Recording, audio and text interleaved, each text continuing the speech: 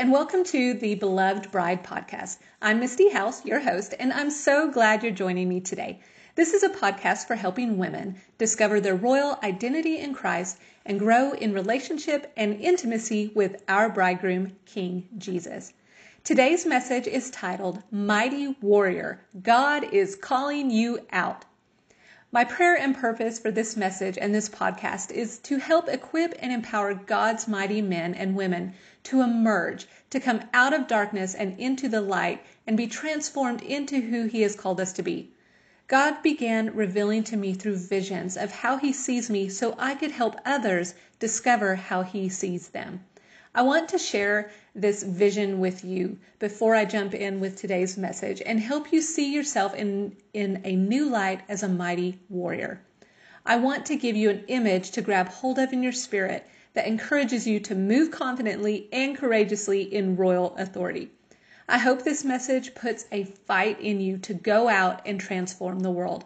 But before we can transform others, we first have to be transformed in the way we see ourselves, see others, and see God. So I'm going to share what I call my She-Ra vision. And I've shared this before on other episodes, episode 1 and 2. Episode 1 is Daughters of the King, and 2 is Princess of Power. So this vision came from Princess of Power. It's kind of the She-Ra was a princess of power. She was a heroine of the faith and a builder of legacy and faith. And so here's the vision that I saw from the Lord several years ago. I saw myself walking in this battlefield, and there were these pits in the ground, and we were warriors, and there were many people, and we were suited up in the armor of God. We were like clothed from on high. We had white and gold armory, and we were carrying our swords, and Jesus was walking ahead of us. He was leading us, and He was on His white horse. And so we were following Jesus through this battleground, and in the ground there were these pits. And as we walked through a pit, we would look down and we would see people who were held captive, who were bound by chains and from the enemy. They were in these dark pits, and so we would help rescue them and set them free by using our swords, God's word, and holding the sword down there and help pulling them out of darkness into the light as they grabbed hold of the truth of God's word. And as they came out of those pits and came into the light of Jesus's presence, they themselves were transformed, and they became equipped and empowered and clothed with armor and became a part of God's army. And so they joined the army and continued to follow Jesus as well. So His army grew. And it's just a beautiful picture. And I share so much more about that vision if you could go back and listen to those other episodes. But hold on to that vision as we step into today's message. So I want you to envision yourself supernaturally, clothed in white and gold, clothed in superpower from on high. Luke 24:49 says, "Listen carefully. I am sending the promise of my Father, the Holy Spirit, upon you, but you are to remain in the city of Jerusalem until you are clothed, fully equipped with power from on high." I love stories in the Bible where God takes weak, humble, and sometimes fearful people and transforms them into mighty men or women and uses them to do supernatural and extraordinary things. These legendary heroes of the faith astonish and inspire us as we hear their stories. The truth is, God is still transforming ordinary people into mighty men of valor. I think God gets a kick out of surprising people. One such heroic tale is found in the book of Judges and told in the life of Gideon. The primary theme of the book of Judges is that if you put your trust and dependence on the Lord, He will give you direction. When Gideon was called out by God, he didn't yet see himself as anything but weak and powerless. But God was about to change all of that. Beloved, I believe you and I are called by God to do great things. But many of us are in hiding. We feel afraid, weak, vulnerable, unqualified, or trapped. I think God wants to remind you that with Him, all things are possible. So I want to speak to you today about one man's story so that you can see yourself in God's grand narrative. So who was Gideon? Gideon was a young Israelite man living in Ophrah. Gideon's family was not wealthy. When we meet Gideon in the book of Judges, he is threshing wheat in a winepress. He's in a dark pit, hiding in the shadows. This was not the custom to thresh wheat in a winepress. He should have been, on a threshing floor, but it had to be done to protect what grain they could get. He's cowering, trembling, and hiding in fear and insecurity when he should be abiding under the shadow of the Almighty. In Judges 6, let's pick up the story. The Israelites did evil in the eyes of the Lord, and for 7 years he gave them into the hands of the Midianites. Because the power of Midian was so oppressive, the Israelites prepared shelters for themselves in mountain clefts, caves, and strongholds. Whenever the Israelites planted their crops, the Midianites, Amalekites, and all those parasites and other eastern peoples invaded the country. They camped on the land and ruined the crops all their way to Gaza and did not spare a living thing for Israel, neither sheep, nor cattle, nor donkeys. They came up with their livestock and their tents like swarms of locusts. Remember that. Swarms of locusts. It was impossible to count them on their camels. They invaded the land to ravage it. Midian so impoverished the Israelites that they cried out to the Lord for help. So for 7 years, the locusts, the Midianites, the enemy has stripped him bare. Gideon, is stripped of strength, courage, and confidence. He doesn't know who he truly is underneath the shadow of his circumstances and the weight of oppression. But God does. The angel of the Lord comes to reveal his true identity and destiny. Here's the call of Gideon. The angel of the Lord came and sat down under the oak in Ophrah that belonged to Joash the Abiezrite, where his son Gideon was threshing wheat in a winepress to keep it from the Midianites. When the angel of the Lord appeared to Gideon, he said, "The Lord is with you, mighty warrior." Some translations say, "mighty man of valor."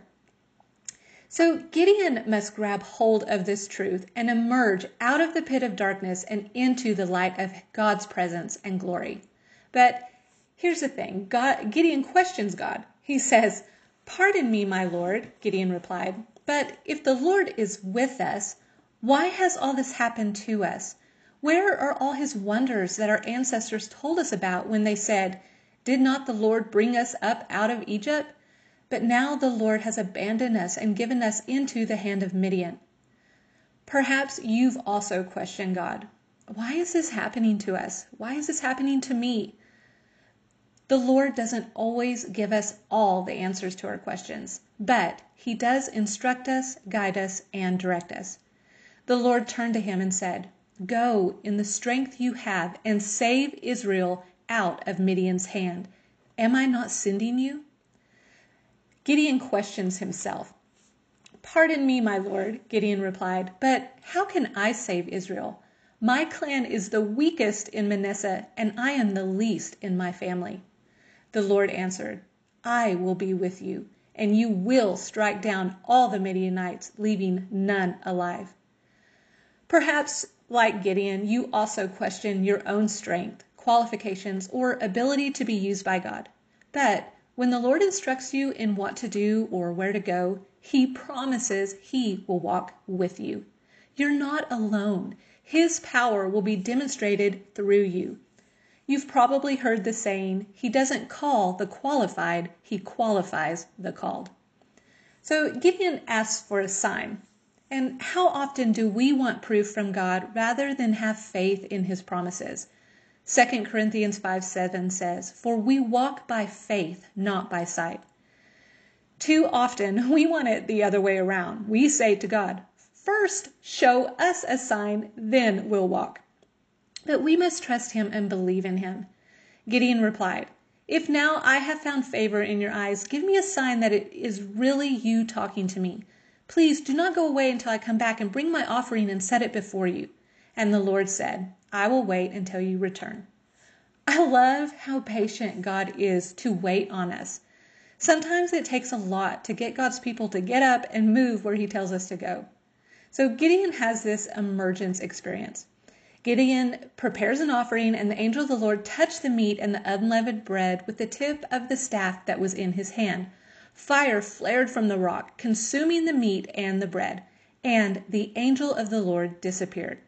When Gideon realized that it was the angel of the Lord, he exclaimed, "Alas, sovereign Lord, I have seen the angel of the Lord face to face." But the Lord said to him, "Peace, do not be afraid, you are not going to die." So Gideon built an altar to the Lord there and called it, "The Lord is Peace." So then Gideon asked for another sign. This is the sign of the fleece. Then Gideon said to God, "If you will save Israel by my hand, as you have said, behold, I am laying a fleece of wool on the threshing floor. If there is dew on the fleece alone, and it is dry on all the ground, then I shall know that you will save Israel by my hand, as you have said."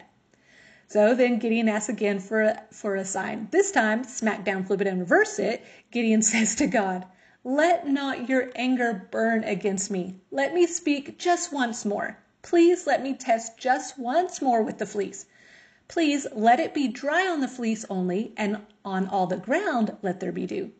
And God did so that night, and it was dry on the fleece only, and on all the ground there was dew. I love how faithful God is.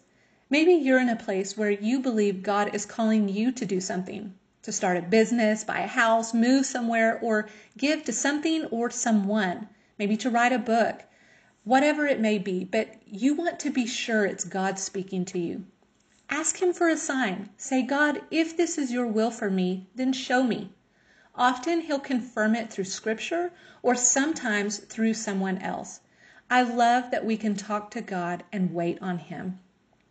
Sometimes it takes time for us to come out of the caves or pits we're used to. It can be scary when God calls you out and instructs you to do something you feel is impossible. But each time God shows up and shows us something miraculous, it builds up our faith, our strength, and our confidence. So Gideon has this face-to-face encounter and revelation from the angel of the Lord. This emergence experience takes him from hiding as a weakling to fighting as a warrior. He is called by God to deliver the Israelites from the hand of the enemy. Because God is with him, with just a small army, a great victory is won. I've had many emergence experiences in my own life to testify of. In fact, I've written a book called Emergence, where I share all the miraculous work and victories that God has done in my life. And he can do this in your life as well. So let's look at 7 lessons from Gideon. Number 1, God is not too high and mighty to come down to meet the little guy. We know that heaven came down to earth. Jesus left his throne to be born in a manger. Jesus left the 99 to go after the one. He cared for all and was always willing to go out of his way to help save others. So like him, we should be humble and have compassion for others. We should come down off our high horse and be willing to lift up those who are laid down low. We should see the best in others and call it out as Jesus does. Look for others' strength and look past their weaknesses. Paul tells us in 1 Corinthians 1:26-29, the Passion Translation, "Brothers and sisters, consider who you were when God called you to salvation. Not many of you were wise scholars by human standards, nor were many of you in positions of power. Not many of you were considered the elite when you answered God's call. But God chose those whom the world considers foolish to shame those who think they are wise. And God chose the puny and powerless to shame the high and mighty. He chose the lowly, the laughable in the world's eyes, nobodies, so that he would shame the somebodies. For he chose what is regarded as insignificant in order to supersede what is regarded as prominent, so that there would be no place for prideful boasting in God's presence. For it is not from man that we draw our life, but from God as we are being joined to Jesus, the Anointed One. And now he is our God-given wisdom, our virtue, our holiness, and our redemption. And this fulfills what is written, if anyone boasts, let him only boast in all that the Lord has done. Point 2, when we are weak, he is strong. God saw the best in Gideon. He looked past his faults and his weaknesses. The same is true for us today. God sees our hearts. He knows who we truly are. God knows that we have weaknesses. God also knows that if we trust in him, we have everything it takes to do the work he has called us to. 2 Corinthians 12, 9 through 10, the Passion Translation. But he answered me, my grace is always more than enough for you, and my power finds its full expression through your weakness. So I will celebrate my weakness, for when I'm weak, I sense more deeply the mighty power of Christ living in me. So I'm not defeated by my weakness, but delighted.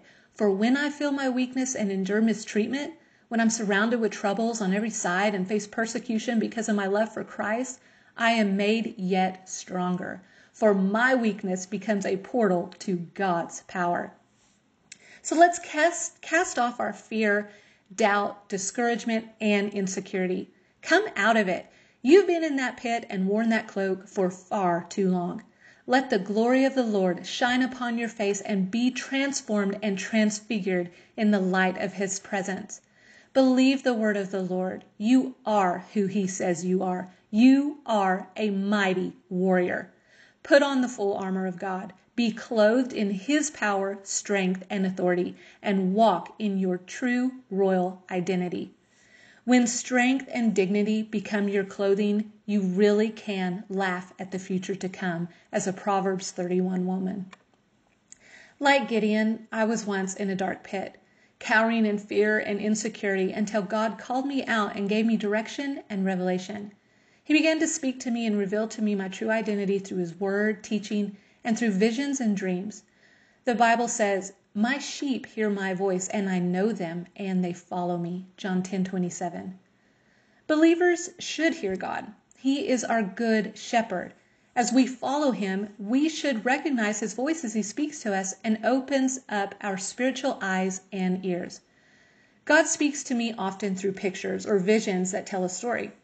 These images illustrate what he wants me to know and understand. And it's not a weird thing. Imagine if I were to tell you to close your eyes and picture yourself on a beach, under an umbrella, eating an ice cream cone. Can you see it? I just gave you a vision through my voice. Well, God reveals secrets to us in the same way. Each of us are unique, and he speaks to us in different ways. He knows his sheep, and he knows how his sheep hear him best. As I began to hear God and see what he wanted me to see about myself and others, I was grabbing hold of his truth, his sword, and he pulled me out of darkness and into the light. He has been transforming me into a mighty warrior, a heroine of faith, a Shira, a princess of power, and training and equipping me so that I can do the same for others, pulling prisoners out of the pit and helping them to become mighty warriors who follow Jesus and battle for the kingdom.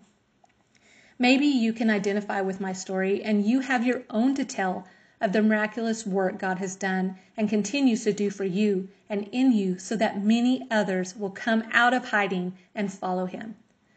I once saw myself as weak. I was fearful and insecure, but God saw me differently.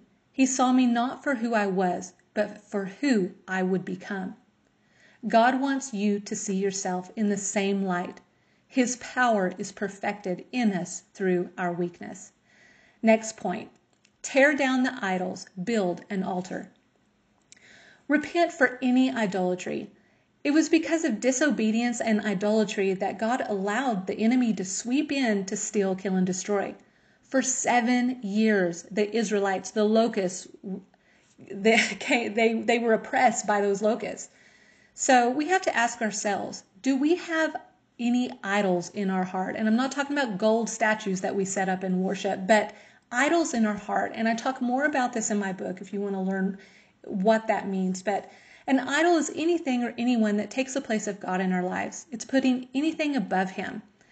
It can be any sin, unbelief, or disobedience. If so, it's time to confess and repent. Tear them down. Build an altar to the Lord. Set him first above all and put him on the throne of your heart. He alone is worthy of our worship, not our money, not our titles, careers, or position, not our ministry or ambition, not our devices or vices. No other gods shall come before him. So make him the Lord of your life and Lord over all. When you put him in place, his peace will reside in your heart. He will receive your repentance and offering, and his peace, Jehovah Shalom, will be with you and protect you. Next point. It's not about the numbers. It's not about quantity. It's about quality. The quality of our hearts and devotion to him and willingness to follow his instructions. So Gideon called for many to come out to follow him, and many came, and his army grew. But God said, "You have too many men. So do what I tell you." And Gideon listened and obeyed. Now all the Midianites and the Amalekites and the people of the east came together, and they crossed the Jordan and encamped in the valley of Jezreel. But the Spirit of the Lord clothed Gideon. There it is again. He was clothed. And he sounded the trumpet, and the Abiezrites were called out to follow him. And he sent messengers throughout all Manasseh, and they too were called out to follow him. And he sent messengers to Asher, Zebulun, and Naphtali, and they went up to meet them. Then in Judges 7, then the Lord said to Gideon, "There are too many people with you for me to hand over Midian to them. Otherwise, Israel will boast about themselves against me, saying, 'My own power has rescued me.' So now proclaim in the hearing of the people, 'Whoever is afraid and trembling, let him turn back and leave Mount Gilead.'" So 22,000 men returned home, but 10,000 remained. Then the Lord said to Gideon, "There are still too many people. Bring them down to the water, and I will test them for you there." So God begins to sift them in. He instructs Gideon to take them down to the river to drink. Those who lap up the water on their hands and knees like a dog, he dismisses. Those who use their hands to drink, he keeps. Sometimes God will use strange methods or funny ways to weed out the unnecessary people or dirty dogs out of your life that you don't need, even if it makes no sense and you just don't get it. Trust God has his reasons. So with only 300 men left, the remnant, this was what was left over, Gideon defeats the Midianites. And I want to point out that Shira means remnant. I just think that's fascinating. So Gideon and the 100 men, the 300 men with him, reached the edge of the camp, and at the beginning of the middle watch, just after they had changed the guard, they blew their trumpets and broke the jars that were in their hands. The three companies blew the trumpets and smashed the jars, grasping the torches in their left hands and holding in their right hands the trumpets they were to blow. They shouted, "A sword for the Lord and for Gideon!" While each man held his position around the camp, all the Midianites ran, crying out as they fled. God can turn your enemies over into your hand, even when you feel outnumbered. God can take what the enemy has stolen from you and bring it all back. The years the locusts have eaten from you and ravished you, stripped you, and stolen from you what God has given and promised to you. God has the power to restore and return all the enemy has taken from you. Joel 2:25, the Message says, "I'll make up for the years of the locust, the great locust devastation. Locust savage, locust deadly, fierce locust, locust of doom. That great locust invasion I sent your way. You'll eat your fill of good food. You'll be full of praises to your God, the God who has set you back on your heels in wonder. Never again will my people be despised. You'll know without question that I'm in the thick of life with Israel, that I'm your God. Yes, your God, the one and only real God. Never again will my people be despised." So God can take the little we have and do a lot. God can do more with 300 than you and I could do with 10,000 or 32,000. In since God called me to write, I've had this dream of being signed by a traditional publisher. But at the time when I started writing, and I had no idea when it came to publishing, that when I started sending out requests and things like that to literary agents, that for them to even consider you or really look at you, they look at three things: your craft, your content, and your crowd. Crowd meaning your author platform, how many followers you have. And if you don't meet all three of those, then they really don't, it doesn't matter how well your craft or content is, you have to meet all three criteria. Well, as a new author and just starting, I wasn't even considering how many followers I have or working on building my author platform. I just was following Jesus, doing what he called me to do. So I was really discouraged in the beginning. But here's what I have come to believe. I trust God can bring the right people across my path at the right time, and at any moment, he can turn my little, whether it's 300, 10,000, 32,000 followers, into a lot. And he can accomplish more than what I could on my own. So I'm not worried about it. I'm not striving to achieve something. I'm trusting God. I'm going to continue doing my best and leaving the rest up to him. And I encourage you, if you're in a position like that, where you feel, the pressure of this world to perform in a certain way, remember, we're in this world, but we're not of this world. And God is bigger than any enemy or any giant that we face. So just trust him and rely on him, because he can turn anything around at any moment. So next point, it's all about following Jesus. It's not about growing the size of our army or our platform, our ministry, or our ego. It's about building and expanding his kingdom, not our brand. His kingdom come, his will be done. It's not about us. It's about following his direction and obeying his instruction. It's not about our desires or influence, but about his will and impact. We must be careful not to boast about our own strength and power. It is God who saves, heals, and delivers. It is his power alone that works wonders through us, not of our own strength. Ephesians 2, 8-9 says, "For by grace you have been saved through faith, and this is not your own doing, it is the gift of God, not a result of works, so that no one may boast." So he's the Savior of the world. Jesus is the hero of our story. It's not about how many are following you. It's about how many are following him. Last point. We are not the king.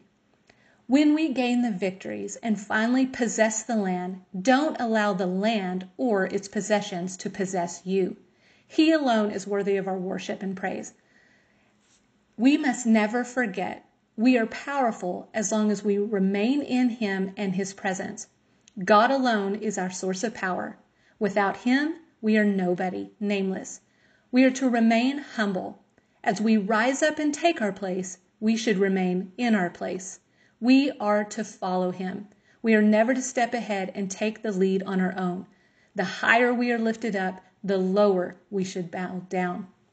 Just like that vision on the battlefield, we are to follow Jesus. And as we pull people out of the pit and gain a greater army, and it's not our strength and our power that gets the glory. It's Jesus who gets the glory. And we are all looking to him. We are all following him. So just remember, we are not the king. Gideon was tested after he gained the victory. The people wanted to make him their king. The Israelites said to Gideon, "Rule over us, you, your son, and your grandson, because you have saved us from the hand of Midian." But Gideon told them, "I will not rule over you, nor will my son rule over you. The Lord will rule over you." And he said, "I do have one request," and here's where he messed up, "that each of you give me an earring from your share of the plunder." It was the custom of the Ishmaelites to wear gold earrings. They answered, "We'll be glad to give them." So they spread out a garment, and each of them threw a ring from his plunder into it. The weight of the gold rings he asked for came to 1,700 shekels, not counting the ornaments, the pendants, and the purple garments worn by the kings of Midian, or the chains that were on the camels' necks. Gideon made the gold into an ephod, which he placed in Ophrah, his town. All Israel prostituted themselves by worshiping it there, and it became a snare to Gideon and his family. When you finally enter into that promised land, do not begin to worship the land or its people or the possessions that you gained through victory. Worship God alone and give him the glory for the victories that he has done. He is the King. He is our Savior. It is not of our own works. So thus Midian was subdued before the Israelites and did not raise its head again. During Gideon's lifetime, the land had peace 40 years. Gideon becomes a judge of Israel and dies as an honored man in the history of God's chosen people. So Gideon was called and chosen by God to help set captives free, and so are we as his followers. Earlier I said that God likes to surprise us. Well, imagine my astonishment when I discovered that Shira is a real woman mentioned in the Bible. Surprise? I know, right? You probably, if you're familiar with Shira, you know she's this, I like the 80s cartoon character, and I had her little doll. And I was just fascinated with her because she was a princess warrior of power, and she was a girl with a sword. But she was a mighty warrior of the faith and a builder of legacy. She was a builder of 3 cities and descendant of Ephraim, who received the blessing given by Jacob. This blessing rippled down to her generationally. Her name is found in 1 Chronicles 7:24. He had a daughter named Shira. She built the towns of Lower and Upper Beth-horon and Uzan Shira. So in my Shira message, Princess of Power, I talk about how we, as heroines of the faith, are to fight as mighty warriors with our swords in one hand, but we're also builders of the faith, builders of legacy, builders of God's kingdom. So in the other hand, we have our chisel or our hammer, and we are building God's kingdom. So listen, mighty warriors, God is calling you out. Today, people are in pits. They are hurting and fearful, and we can help just as Gideon did. We can help them receive hope and truth. We can lead them to safety, freedom, salvation, and to a personal and intimate relationship with God. We can't be their hero, but we can put on the armor of God and go into battle on their behalf, fighting for them as mighty warriors of Christ. We can lead them to the true hero and Savior of the world, Jesus. Together, we can build the kingdom of God as Shira did. There are 2 groups I want to pray for. If you're listening to this message and you are in a pit right now because you've never confessed Jesus to be your personal Lord and Savior, you can receive salvation right now. Choose to follow Jesus and join the royal family and the army of God. The Bible says in Romans 10:9-12, if you declare with your mouth Jesus is Lord and believe in your heart that God raised him from the dead, you will be saved. For it is with your heart that you believe and are justified, and it is with your mouth that you profess your faith and are saved. So you can pray this prayer right now. Lord Jesus, for too long I've kept you out of my life. I know that I am a sinner and that I cannot save myself. No longer will I close the door when I hear you knocking. By faith, I gratefully receive your gift of salvation. I am ready to trust you as my Lord and Savior. Thank you, Lord Jesus, for coming to earth. I believe you are the Son of God who died on the cross for my sins and rose from the dead on the 3rd day. Thank you for bearing my sins and giving me the gift of eternal life. I believe your words are true. Come into my heart, Lord Jesus, and be my Savior. In your name I pray. Amen. And now for the 2nd group. If you are a follower of Jesus, but you want to confess and repent, which just means to change your mind and get rid of any idols you may have, then pray this prayer with me. Lord, forgive me for creating idols in my heart. I cry out to you, invite you to be God over all areas of my life. Introduce yourself to me in a new and intimate way and pour into me your living water that sustains my soul. Wash away the filth of my shame and guilt as I come out of hiding and step into the light of your presence. I open up my hands to let go of worldly idols so I can be free to grab hold of your promises. Thank you for your perfect love that is refreshing and reviving my longing soul and depleted heart. You are enough.